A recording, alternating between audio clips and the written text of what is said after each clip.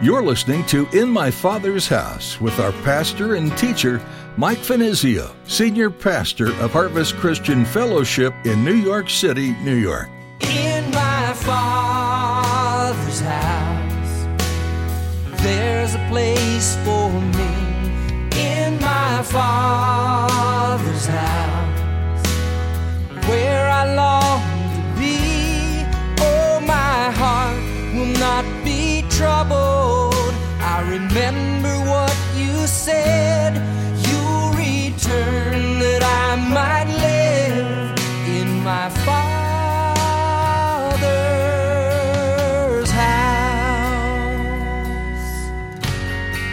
Jesus, who is our high priest, who cannot sympathize with our weaknesses, but was in all points tempted as we are, and yet without sin.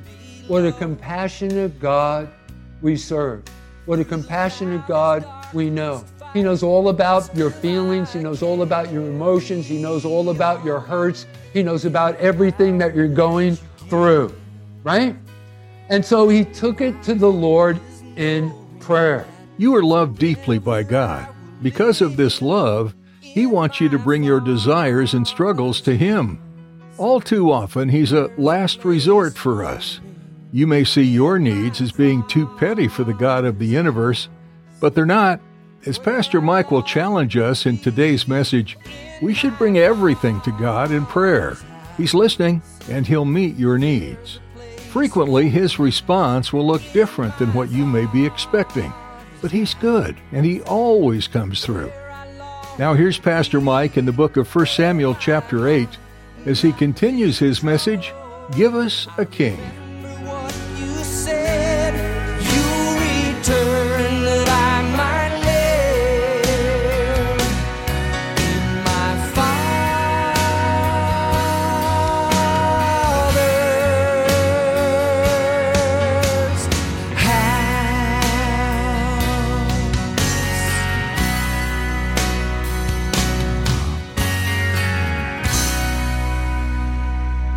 They have forsaken me and served other gods, so they are doing to you also.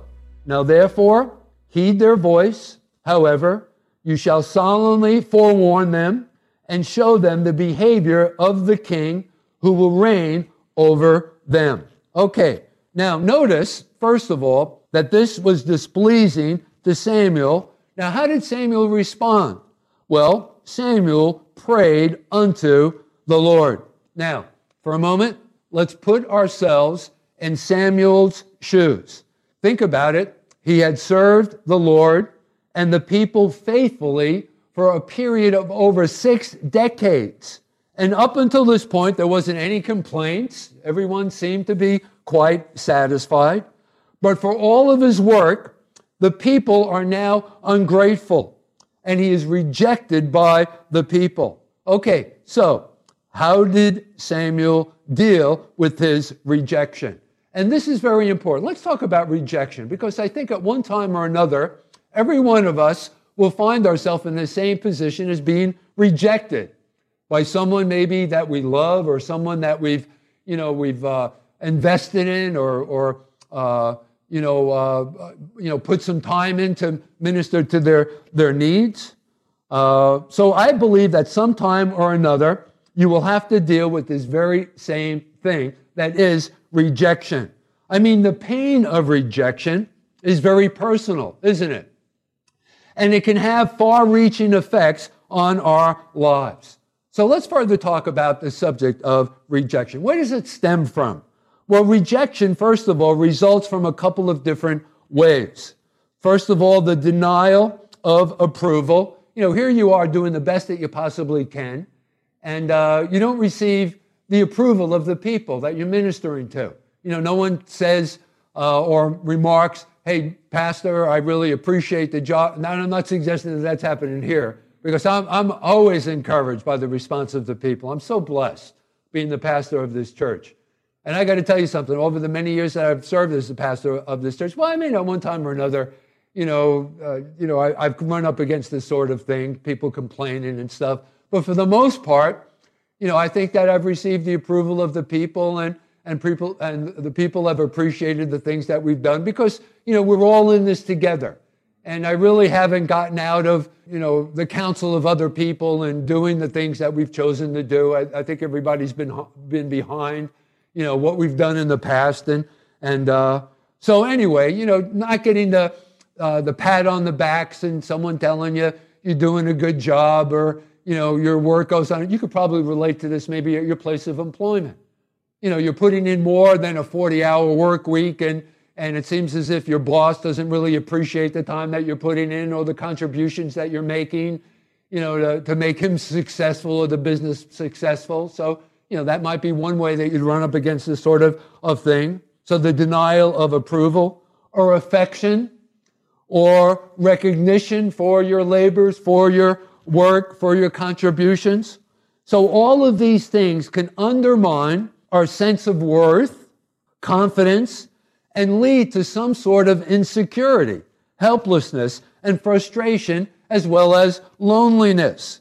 Okay, so let's go back now to Samuel, who's facing this very thing. And how did he deal with this rejection?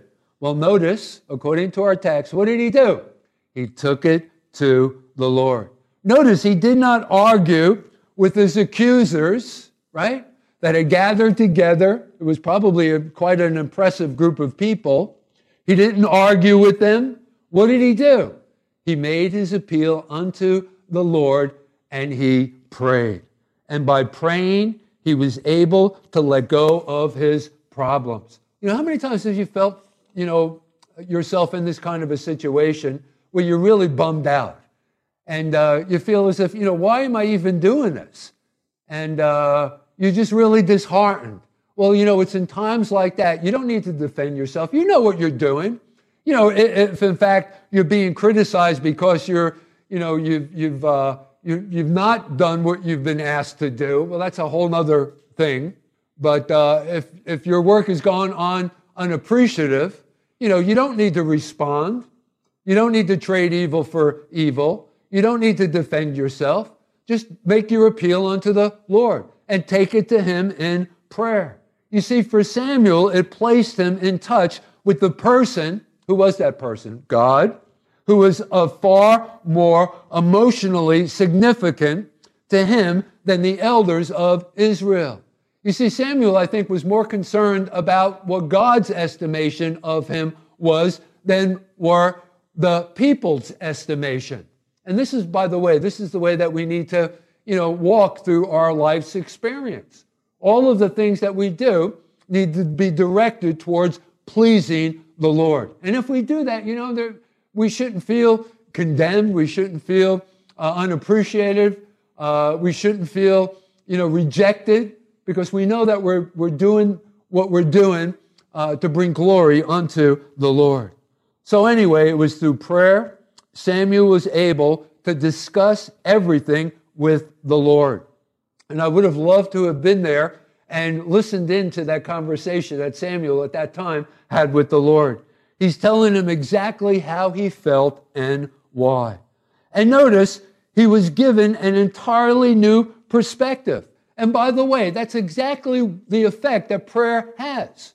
When we appeal to God through prayer, he gives us a different perspective. And what was that perspective? Well, go back to verse 7. God said, they haven't rejected you, Samuel. They have rejected me. Notice there in verse 7. So therefore, this kept Samuel from harboring any resentment or blaming other people for his situation. And that will be exactly the effect that it has upon you, right? As God gives you the new perspective on the things that are going on in your life's experience. And thus he had received encouragement from the Lord. Hey, listen, God is so compassionate. Let me give you a cross-reference for this.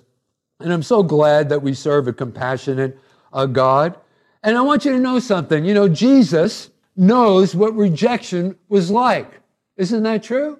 The Bible tells us in the Gospel of John in chapter 1, he came unto his own and his own received him not. He came to Israel. He was born of a woman.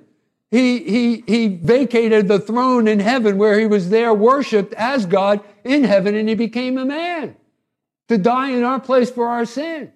And when he came to his own, Israel, they rejected him, didn't he? So listen, Jesus knows all about rejection.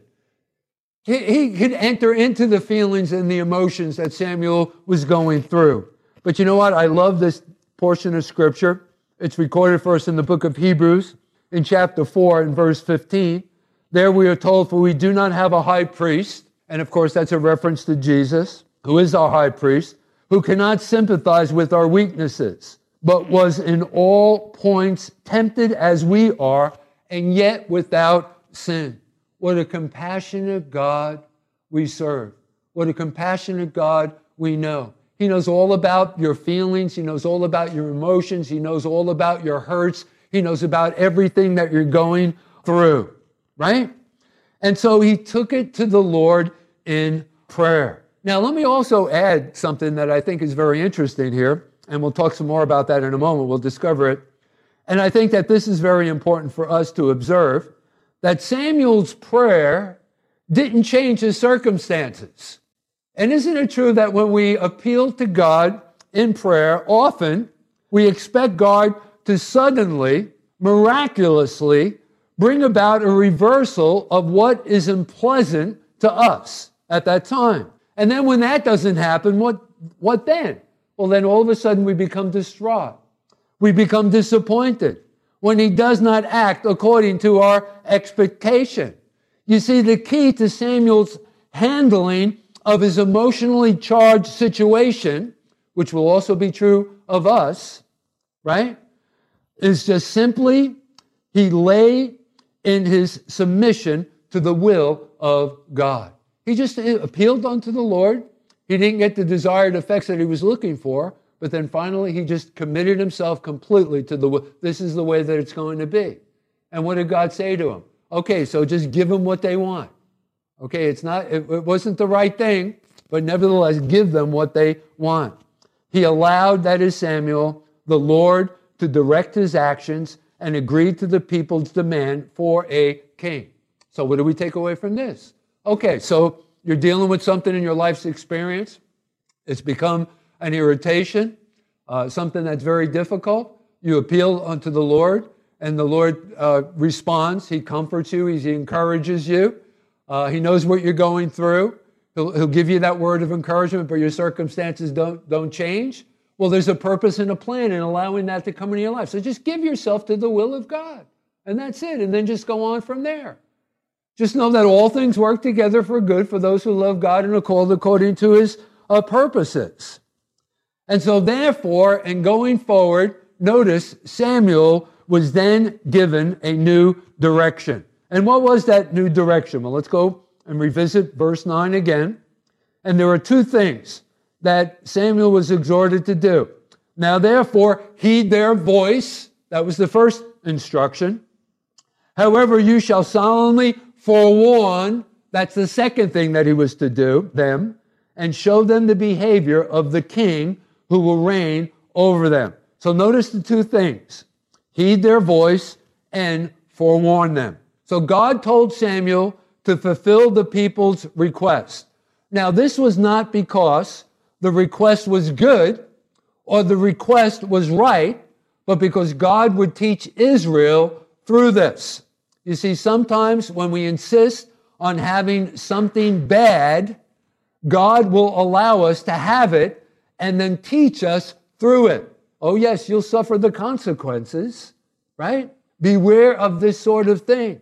You know, I remind you, here's a cross-reference for you. You might want to write this down.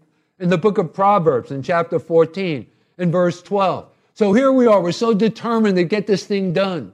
We're so sure that this is a part of God's plan for us. And so we pray.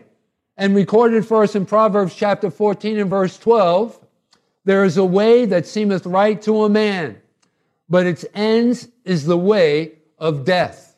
Folks, beware of what you're insistent upon. Beware. Be careful. But then secondly, notice the instruction. Samuel was to forewarn Israel. Forewarn them. You see, information creates responsibility. And so in telling Israel this, Samuel did not only help them make an informed choice that they were wrong in asking for a king, but he increased their accountability for making the right choice. You see, there would never be a time in the future where they would be able to say, well, we didn't know. You know, as finally the king enters the throne. And I want you to think about, yes, there were some good kings, you know, going forward, but then there were even more bad kings. You know, read on. 1 Samuel, 2 Samuel, 1 Kings, 2 Kings, 1 Chronicles, 2 Chronicles. And we're introduced to a host of different kings, some good, some bad. But there would never be a time in Israel's history where they would look back on this time when they were crying out for God to give them a king and say, we never knew. God forewarned them through Samuel, you see. You know, even as, you know, I was thinking about this and how could I bring this down to a personal application? And I was just thinking like in a time like this one, when we're gathered together and we're being instructed in the Word. It doesn't necessarily have to be here in our studies in 1 Samuel, but in any of the books of the Bible, in your own personal study time. When God is speaking to us, you know, as we're reading the Word and we're receiving of His counsel, and He's forewarning us. And, you know, we're forewarned by the Word of God. You know, that's one of the effects that God's Word has upon the hearer, the reader. God is forewarning us, right? He's counseling us. So there's never going to be a time where we're going to say, you know, I never knew. Oh, yes, you knew. I told you in the Word, God would respond. There's never going to be a time when finally we appear before God in heaven and we're going to, you know, complain about why this and why that happened while we were on the earth. And God is going to turn around and say, hey, listen, what are you talking about? I told you. Don't you remember that portion of Scripture that you read, you know, in your own personal study time in the morning on such and such a day? And we'll say, oh, yeah, I forgot, you know, right? And so Samuel was to forewarn God's people. So anyway, rising from prayer, Samuel did as the Lord had commanded him, relating all he had been told to the people. Okay, so what did Samuel tell them? Okay, let's go back to our text now, verses 10 through 18. So Samuel told all the words of the Lord to the people who asked him for a king. And he said, this will be the behavior of the king who will reign over you. Again, there was some good, but mostly they were bad. Like, for example, David was a good king, right? Saul was a bad king. Think of some of the, like Ahab. He was a terrible king, right?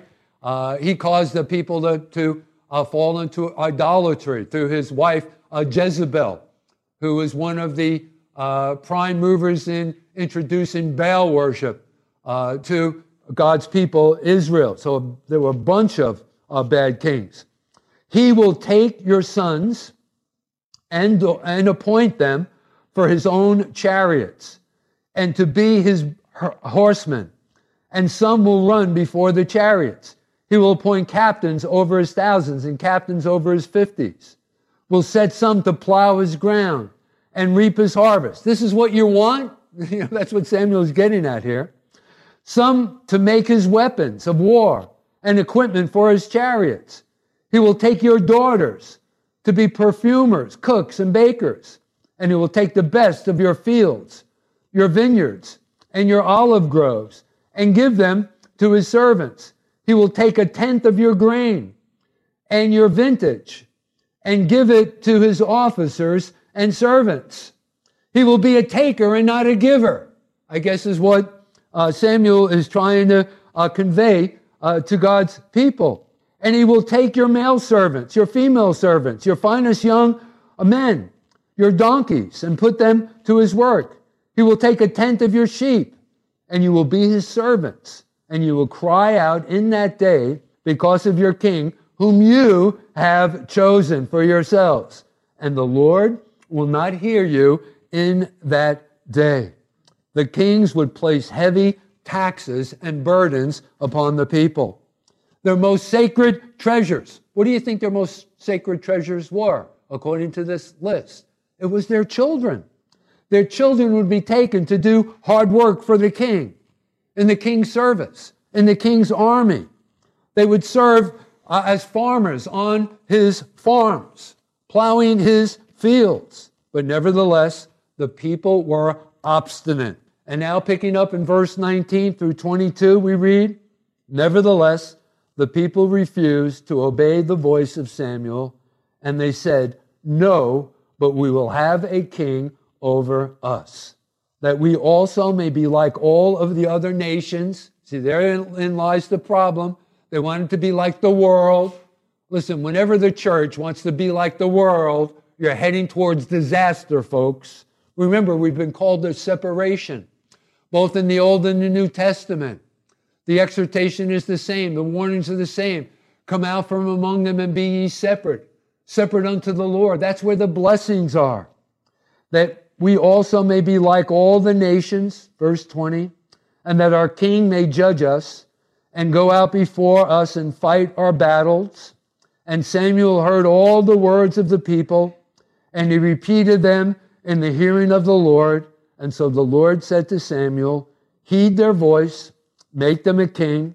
And Samuel said to the men of Israel, every man go now to his city. Well, they had set their hearts on having a king. They were openly courting an intolerable yoke future generations would not be able to shake off. Okay, so in the final analysis, what do we learn here? What do we take away from this morning? Well, the people were motivated by a desire of status. They wanted to be like everyone else. And also prestige. You see, they had forgotten that to be different from other nations was their glory. And isn't that what the church is all about? Right? Think about it.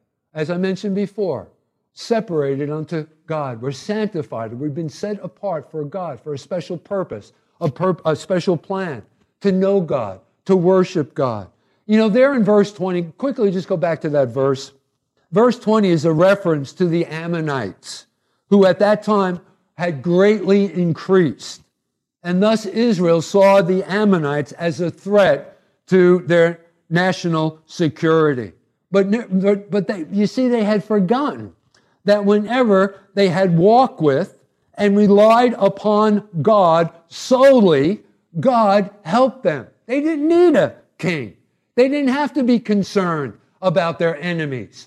Even as God, as we were told in the opening statement that I made, that God's hand was upon the Philistines all the while. All of the while, Samuel ruled as judge over Israel. And so this morning, as we close out our message, let us learn from Israel's mistakes. Let us walk humbly, gratefully, wholly before the true and living God, who alone can protect us, provide for us, and He alone can satisfy our needs. In my Father's house, there's a place for me. In my Father's house, where I long to be. Oh, my. The book of 1 Samuel details how the nation of Israel transitioned from the era of having judges to a time period where they demanded to have a king rule over them. The pages that then followed include the rise and fall of King Saul, as well as introducing a person in the Bible that becomes one of the greatest men of faith, David. 1 Samuel's book of action and adventure, but also a reminder of God's swift consequences or judgment when people fall away from Him. So often you might wonder how a passage relates to you today, but there's always something to apply from God's Word. And this book is no exception. Take the life lessons in this book and keep them in mind as you're faced with decisions to make and directions to go. If you'd like to explore more messages from Pastor Mike, visit harvestnyc.org or find the podcast on your favorite podcast app. Be sure to subscribe. That way you'll be notified every time we post a new edition of the show. If you're in Midtown Manhattan, we'd love for you to come visit us. You can join us for worship this Sunday at Harvest Christian Fellowship. There's easy access from Port Authority on 42nd and Penn Station on 34th. Find out more on our website, harvestnyc.org. Make plans to join us on Thursdays, too. We're meeting virtually to jump back into the Word midweek and worship the Lord. That starts at 7:30 p.m. online at harvestnyc.org. That's all we have time for today. Join us again for more from 1 Samuel right here on In My Father's House. Where I long to be, oh my heart, not be troubled.